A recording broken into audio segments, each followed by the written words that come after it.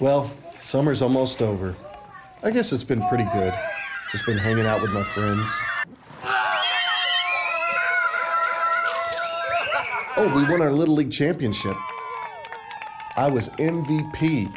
Don't mean to brag, but 57 home runs, only one strikeout. Every summer goes by faster. It's kind of depressing, but I guess I'm ready to go back. A lot of people have been giving me a hard time lately, saying I'm too big for t-ball, too big for kindergarten, pushing me to graduate. I almost did it once a few years back. I heard that first graders get to write in cursive. Sounded pretty cool. But in the end, I just couldn't do it. I have my iPhone anyway. Johnny, what does CH say? Dog. My kids are a little embarrassed that they're further along than I am. Hey, girls. But I figure when it's time to go to first grade, I'll know it. It'll be obvious. The heavens will part, a voice will thunder, "Johnny, it's time. You need to graduate kindergarten." Johnny, it's time. You need to graduate kindergarten. Not thundery enough. 1, 2, 3, go, go, Bulls! If I graduate kindergarten, then I won't be eligible for t-ball. And I'm the man out here, a slugger, a star, and the only player on the team that hasn't had an accident in his baseball pants. Out there, who knows? I'm just not feeling it, you know? I don't feel called. I don't feel called to make myself uncomfortable. I don't feel called to no more summer breaks. I don't feel called to dad's pitch. Why have somebody throw a rock-hard baseball at me when I can hit it off of a tee? You know what I'm saying? Why do something that's hard when you can do something that's easy? I mean, we're undefeated. Why mess that up? It just doesn't make sense. But I guess some people don't get it. I guess some people just aren't smart enough to figure out how to stay comfortable, how to make life easy. Safe! He was out! What do you mean he was safe? He was out. He was It's out. kind of sad. I feel sorry for them.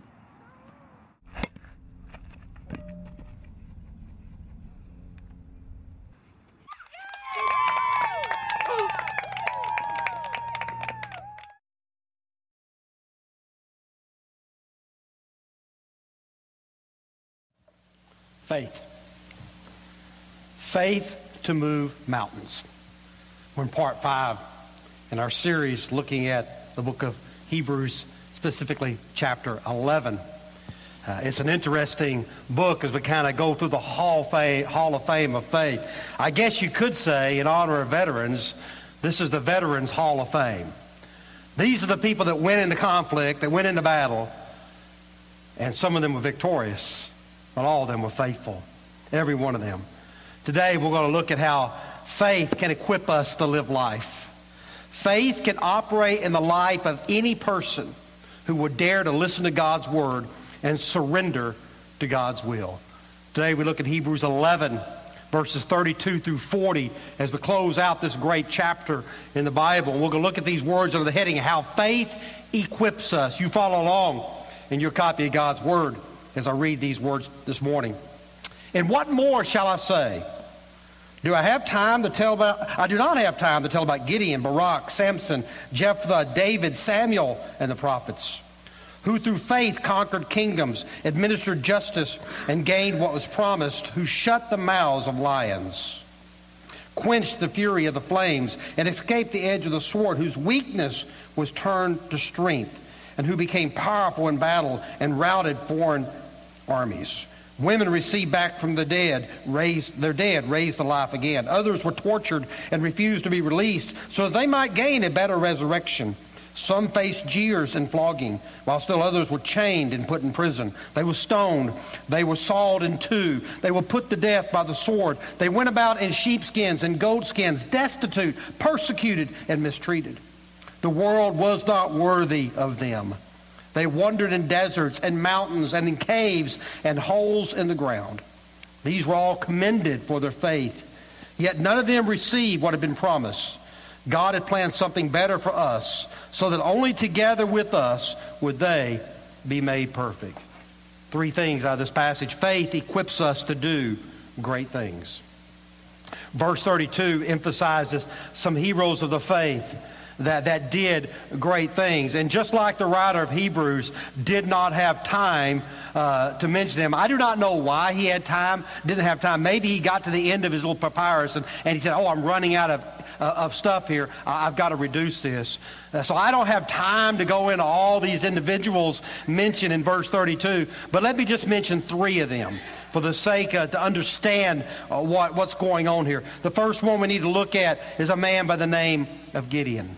The story of Gideon takes place in Judges chapter 7. Gideon was given the call of God to destroy the Midianites. And the Midianites had an army of 135,000 people. But Gideon only had 32,000 people. The problem is Gideon had too many men. I don't get it. It looks like to me 32,000 is 135. I don't think he had enough men to begin with. But God says, Gideon, you got too many men. We got to weed some of these people out. So God began weeding them out, and it got down to 300 men. I know what you're saying. Say, what?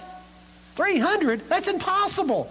What in the world? You see, God wanted to do something with Gideon that showed faith. He wanted to do something through Gideon, and Gideon had to have faith that this was going to happen. And the thing that's interesting about this, they weren't chosen because they were the best fighters. They weren't chosen because they were the strongest. They weren't chosen because they were the most accurate. They were chosen by the way they drank water. I mean, that does not make any sense. You never know who's looking at you when you drink out of the water fountain. You never know. You might be chosen because of your skill as a water fountain drinker. All right? You never know. These men were chosen because of that. I know it doesn't make much sense. It doesn't make any sense to me. It took a lot of faith for Gideon to even step out that way. And then God tells Gideon, okay, Gideon, here's what I want you to do. I want you to take these 300 men and I want you to surround the entire camp of the Midianites. 300 men to surround the camp of 135,000. Doesn't make sense to me. That would be kind of like us trying to form a prayer circle hand in hand around our church facilities on Wednesday night with the prayer people that come. It's impossible. It just could not happen. And then God told Gideon, okay, Gideon, now give out the weapons. Give out the weapons we're going to use. And here's the weapons. A torch, a pitcher, and a trumpet. Say, what? What's he talking about here? How in the world are we going to fight 135,000 men with trumpets, with torches, and with pitchers? That's what they did. And God said, okay, Gideon, here's what you're going to do. You're going to circle around the camp, and then you're going to blow your trumpets, you're going to break your pitchers, and then you're going to light your torches, and all 135,000 people would descend upon themselves and kill one another. I know. Say, what? This is impossible. And so what did they do? They surrounded the camp, they blew their trumpets, they broke their pictures, and they lit their torches, and then all the Midianites in the camp began killing one another. As a matter of fact, 120,000 Midianites killed one another. The other 15,000 ran away in fear. That's the story of Gideon. It took a lot of faith for Gideon to step out and believe what God said. He took God at his word. He said, I believe that God can do this, and I'm going to do something that looks totally ridiculous, looks totally crazy, is totally outrageous, but I got faith in God, and I believe God can accomplish it. He believed God. He had faith in what God asked him to do. And because of that, he tackled what no one else would tackle. You see, his faith equipped him to do great things. His faith equipped him to do great things. The next person I want to look at is a man by the name of Samson. Samson's story appears in Judges chapter 13, verses 16. I see they're coming out with a new movie in January of next year on Samson. I hope it's a good movie. I hope it's not one of those cheesy ones they make with bad special effects. I hope they really do a good job of depicting the biblical Samson. Samson's story in book Judges is the longest of all the judges, and it shows great exploits of strength from Samson. He knew he was strong, but he also knew that his strength came from God. He knew that God was the source of his strength. Judges chapter 13, verse 5 says that God had anointed, or God had called. Samson knew that God had called him to conquer the Philistines. He believed that God had a purpose. He believed that God had a task for him, and by faith, he stepped out to be the judge that God called him to be at that time. In one particular story, it says that Samson captured 300 foxes. I do not know how he did that. Those things are pretty sly. He captured 300 foxes. Then he took them and tied their tails together, two of them, their tails together. Then he tied a torch to their tails and turned them loose into the fields of the Philistines. And it burned all their crops. Well, the Philistines were a little ticked off about that. So they began to pursue him and chase him. And it says that when they pursued him, that the word it said he slaughtered many of them. And then they retreated. Well, they came back another time to try to get him. And they came at him, and it says that he killed 1,000 of them with the jawbone of a donkey. 1,000 men. One guy killed 1,000 men. I mean, this guy was the Incredible Hulk, but he was real. He was a real guy. Or maybe some of you don't know who the Hulk is. He was Superman, all right? But he was real. He wasn't a comic book character. This was a real hero of the faith. He did that. And even after he lost his eyesight, even with that debacle that he had with Delilah, that'll preach, man. Debacle with Delilah. I like that. I'll have to think about that one. Even after he lost his eyesight with that, he still believed God. He still had faith. And the Bible says that he was taken captive and he was in the Philistine temple where they were all worshiping, and he prayed to God, let me pull down these walls, and he pulled down the temple and took his own life. And the Bible says that he killed more people in his death than he did in his life. He believed God. And he never faced the Philistine army without absolute courage and without absolute dependence upon God. But he did it not in his own strength, not in his own power, not in his own ability, but faith in God who gave him the power, God who gave him the strength, God who gave him the ability. He had faith in God that he could accomplish these great things. It's tragic. It's tragic that so many people talk about faith. They talk about believing God. They have faith in God, but they never exhibit any amount of faith. It's tragic when we never do that in our own life. It's tragic when we don't do that in a church. And instead, we just continue to do the same things over and over and over. And we never can experience anything by faith because we're trusting what we can do and not what God can do. So many times, you know it's true. We see it in our own lives. We see it in our lives, and we see it in the lives of churches across this great land where we live. Now, look, Samson was not perfect. Samson had many flaws. But his faith in God equipped him to do great things. Third person I want to look at in this list is a man by the name of Samuel. Samuel was the last of the judges, but he was the first of the prophets. He didn't fight any battles. He didn't lead Israel into armies, a great victory. But what he did is he stood up against idolatry and he stood up against immorality. He stood up in the midst of a polluted society and he spoke truth. As a matter of fact, that might be more difficult. I've thought about it several times. We've done some things in our church, for the past few years. We changed out our stage. You remember that? You remember what the stage used to look like? We changed out our stage. Some people didn't believe it would work, but it worked. We redid the foyer in the front, took out that old red carpet, redid the foyer. We added some bathrooms. Can you believe that bathrooms have been missing in this church for 40-something years? We added some bathrooms just so that people could get up and make it to the potty on time, all right? I mean, we want to be those little kids in T-ball, and have accidents. So we put them in there. And then just recently, we did all this garden wing over there. Those things are easy. They're easy. They don't really require a lot of faith. I mean, it's something you can get in there. You do a little demolition. You do a little construction. It looks good. You know what's hard to do?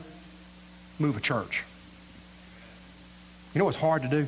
Move a church from where it is to where it needs to be. You know what the definition of a leader is? Can I tell you what the definition of a leader is? A leader is someone who takes the people where they need to go, not where they want to go. If you wanted to go there, you wouldn't need a leader. God knew that with the children of Israel. That's why he raised up judges. That's why he raised up leaders to get the people of Israel moving, to get them going in the direction they needed to go. That's what Samuel was there doing. Samuel was proclaiming. He said, move away from idolatry, move away from immorality, move away from these things and move to God. Turn back to God. He had to stand by his convictions. Samuel did. All these individuals we talked about, and the ones not mentioned, all the ones, all the way back to Hebrews 11, verse 1, all these individuals believed in God, and their faith equipped them to do great things. But without God, they could do nothing. But with God, it says in the Bible, they conquered kingdoms and they administered justice. With God, they were able to do that. And as you think of your life, and you think of the challenges that exist in your life, maybe the challenges that exist for us as a body of believers, and we say, there's no way we can perform great things. There's no way we can do those things. I know what you're saying. I say the same thing. Well, sure, God worked like that in Bible times, but I doubt if he works like that now. Let me ask you a question. Is the God of Samson and the God of Gideon and the God of Samuel not the same God today? Is the God that performed the miracles and the God that performed the things by the faithfulness of men in the Old Testament not the same God today? My Bible says he's the same today, yesterday, and forevermore. He does not change. So what happens? If he doesn't change, what happens? People change. People lose their faith. They lose their love. Jesus said about the church, I can't remember, I think it's the church at Ephesus, he says, oh, you're doing all these great things, but I have this one thing against you. You've lost your first love. You've lost your first love. You've lost it. God is alive. God is well. And God has the same power today as he did then. And he can equip his saints to do great things if they will have faith. We need to quit looking at things through human eyes, and we need to start looking at things through the eyes of God. We need to start looking at things through spiritual eyes. The writer of Hebrews writes these words to fan into flames our own faith, to encourage us to move mountains, to overcome obstacles. He said, you got to trust a God who is able. You got to trust him. I don't want to give you the wrong impression. I don't want you to think that if you do that, everything's going to be easy. That everything's just going to be fine and everything's going to go the way you think it should. It does say in this passage that some people, they had faith and they were delivered from life and death situations. Some of them were spared from the lions. We know who that's talking about. Some of them were spared from the fire. We know who that's talking about. Some of them were spared from the sword of the enemy. But not everyone was spared. Some of them did not make it. That's why the transition in verse 35 is so important for us to understand. Not every person of faith experienced deliverance from the difficulties of life. Not every person experienced deliverance from problems and trials and struggles. That's why we see the next part. Faith equips us to endure hardship. Faith equips us to endure hardship. Look at verse 35. The second part. Others were tortured and refused to be released so that they might gain a better resurrection. This word used here for tortured is a specific torture. It's the phraseology in the Greek that says it's a torture of a specific kind. And the kind of torture it talks about is the kind of torture where they placed an individual on a wheel. And they tied his arms and his legs on the wheel. And then they would beat him mercilessly with clubs. And all they had to do was recant. All they had to do was deny their faith in God and turn from the holiness of God and recant. They refused to do so. He said, we will not reject our faith. Why? Because they had hoped for a better resurrection. They knew that God was able to resurrect them. They knew that God was able to do something better in their life. Their faith equipped them to endure hardship. Look at verse 36. Some faced jeers and flogging, while still others were chained and put in prison. They were ridiculed. They were made a public spectacle, and they faced criticism in their own life. I imagine as the Hebrew readers were reading this passage, maybe they thought about their own people who were enduring prison, who were suffering because of their faith. And the writer of Hebrews said, man, don't lose hope. Don't lose faith. He said, you're not the first one to have to go through this, and you won't be the last. Look at the example of the others. And if we're honest, this is probably one that hits us a little closer to home. We're afraid of what people might think. We're afraid of a little criticism, a little ridicule. Somebody might make us the butt of all their jokes. We refuse to stand up for biblical truth because we are afraid of what people might think, or worse, what they might say. Example, we recently had an administrative council team to vote about a certain church in our association. What were we going to do about this church who we did not believe was standing for biblical truth? And so we said they are no longer in cooperation with us as an association. And so just to kind of get a feel for the administrative council, because we're going to give them the authority to remove this church, people said we need to take a vote and see who this is. I want to take a secret ballot. I said, you don't need to take a secret ballot. I'll tell you right now what we need to do. I raised my hand and said, I vote to remove them. Everybody else took a little secret ballot. Let me tell you something, folks. If you're standing on biblical truth, you should never, ever have to take a secret ballot. Never. You shouldn't have to. Now, the vote turned out 8-2 to remove them. And we didn't remove them because we didn't have the authority at that moment, but it's kind of one of those pre-vote before you get to the real vote. I guess you could say it was the primary election before you get to the real election. Biblical truth. But sometimes we're afraid to stand up for biblical truth because somebody might make fun of us and ridicule. Listen, if you believe you're right and you believe you're standing for biblical truth, you should not have to hide behind a vote. You stand up. If you're right or you're wrong, you stand up because you believe it to be true. That's what we said. Look at verse 37. They were stoned. They were sawed in two. They were put to death by the sword. Some of these people of faith experienced death. Their faith equipped them to endure hardship. I recently heard a testimony from one of the survivors of First Baptist Church, Sutherland Springs. Perhaps you heard it. This is kind of a synopsis of what she said. She said, we were laying on the floor when the shooter came into the church and began shooting everybody that was on the phone, calling 911. Began shooting. And he came next to a woman next to me. I held her hand, and I said, you don't have to fear.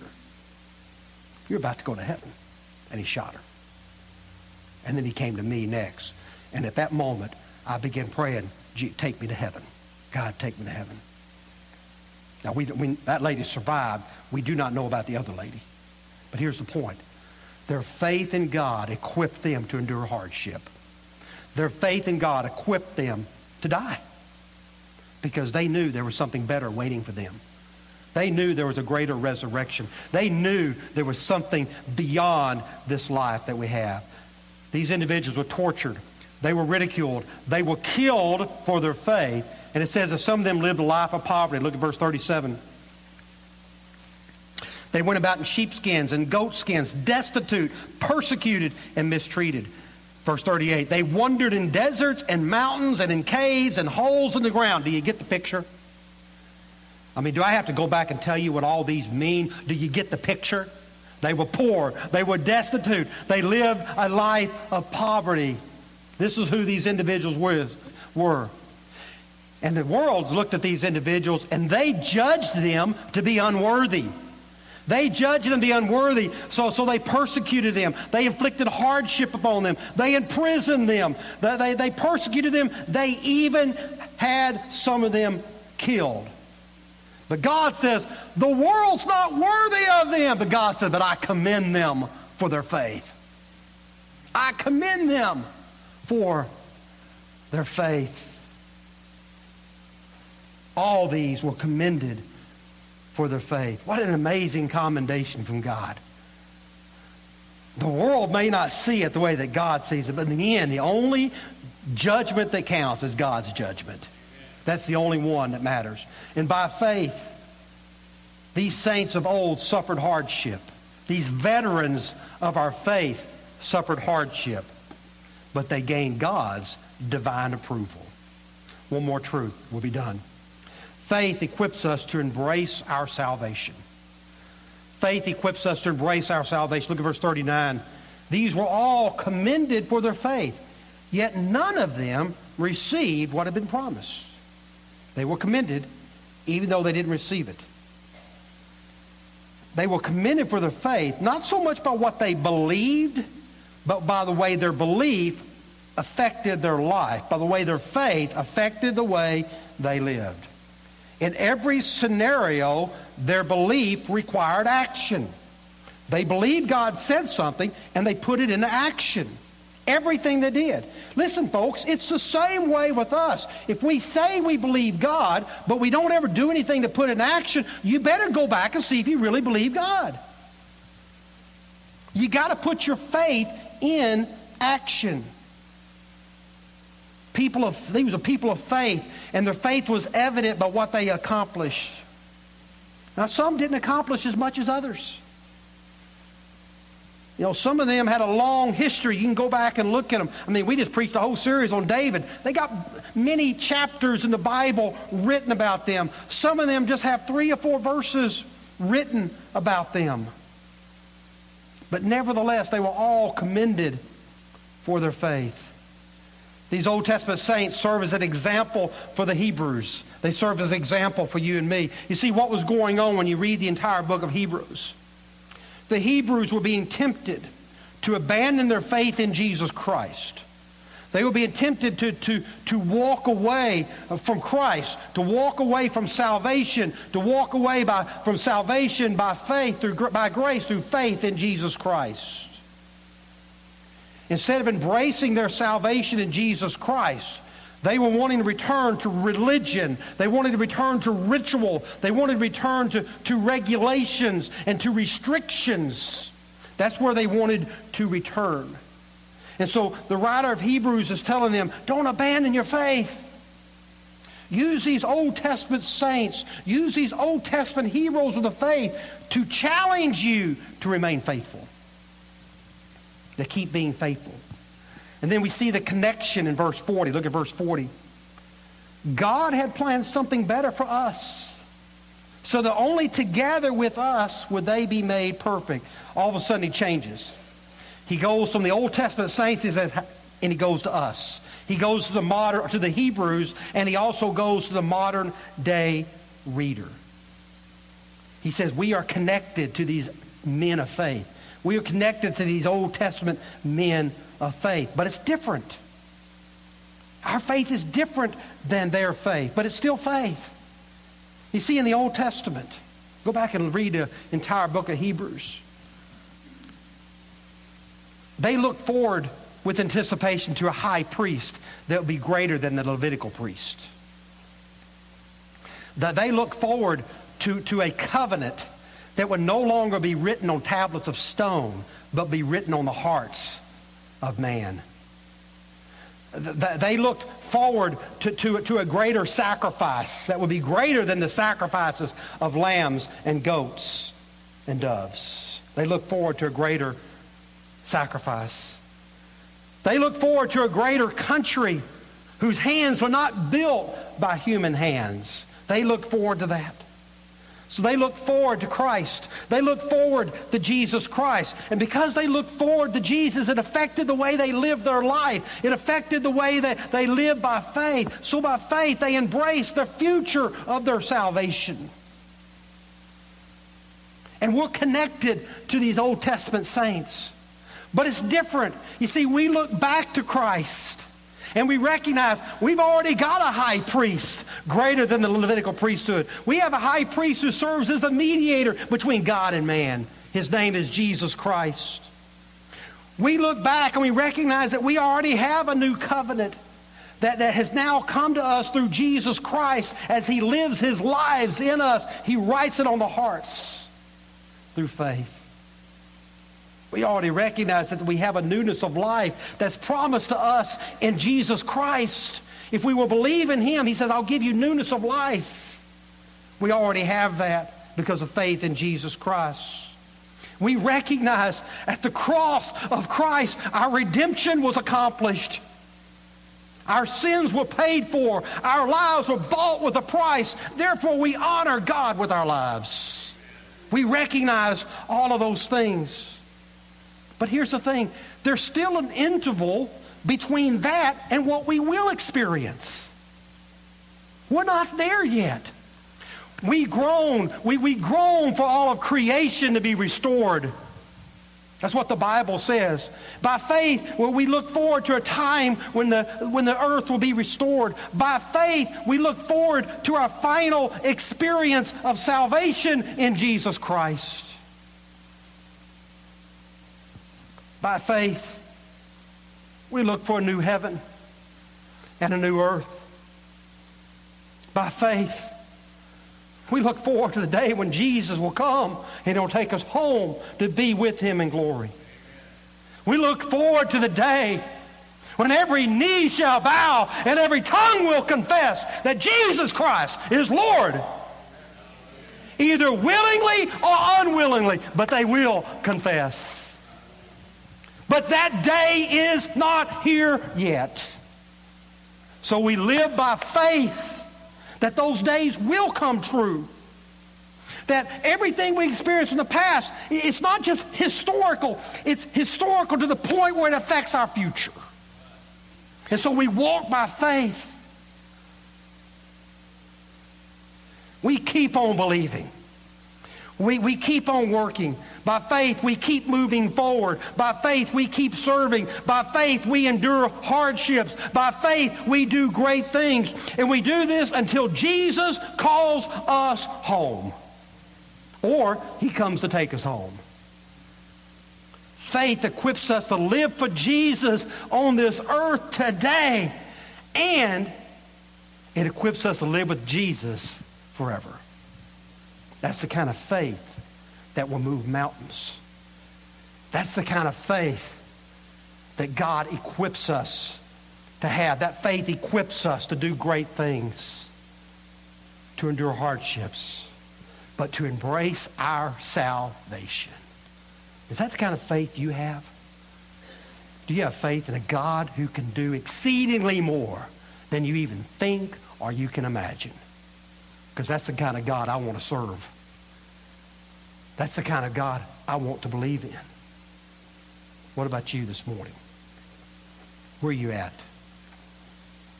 I mean, ask yourself, do you really have faith? Do you? Do you have faith that God can take this group of people and move us where we need to be? I do. I never would have came here if I didn't believe that.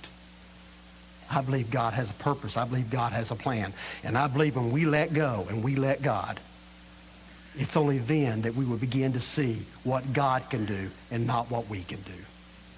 I believe that with all my heart. I hope that's the kind of church you want to be a part of. I hope that's the kind of believer that you are. Look, I don't care if you're 8 or 9 to 90 in this church. You can't go 8 to 80. 9 to 90, it doesn't matter. There is no time limit for serving God, for having faith. None whatsoever.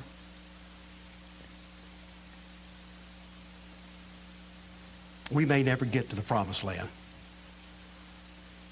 But shouldn't we at least be pushing in that direction? Shouldn't we be at least laying the foundation for those who come behind us? And may all who come behind us find us faithful. May we not be the ones that drop the ball for the ones that are looking to us. May it not be us. May we keep that connection strong. Strong. So that people that drive by Bosque Boulevard for the next 10, 15, 20, 50 years will know there's a church of faith right there on the corner of Bosque Boulevard and Fish Pond. It's a place where Jesus is magnified, a place where Jesus is Lord, and a place where people years ago ventured by faith to go into the unknown and do what they had no idea what God was going to do. But by faith, they did it. That's what faith equips us to do. I hope you want to be that type of person. In a moment, we're going to have a time of invitation. We won't belabor the point. We want to give you an opportunity to respond. I know pretty much everyone in here, you know where you stand as far as your relationship to Christ. My challenge to you is, are you putting that relationship into active use by the way you live your lives? Does it impact everything you say, everything you think, and everything you do? Because it should. Would you stand with me as I lead us in prayer? Kip's going to come and lead us. Josh's going to come up. Marcy's going to make her way up. Marilyn's going to come and play. Cassie's going to come and play.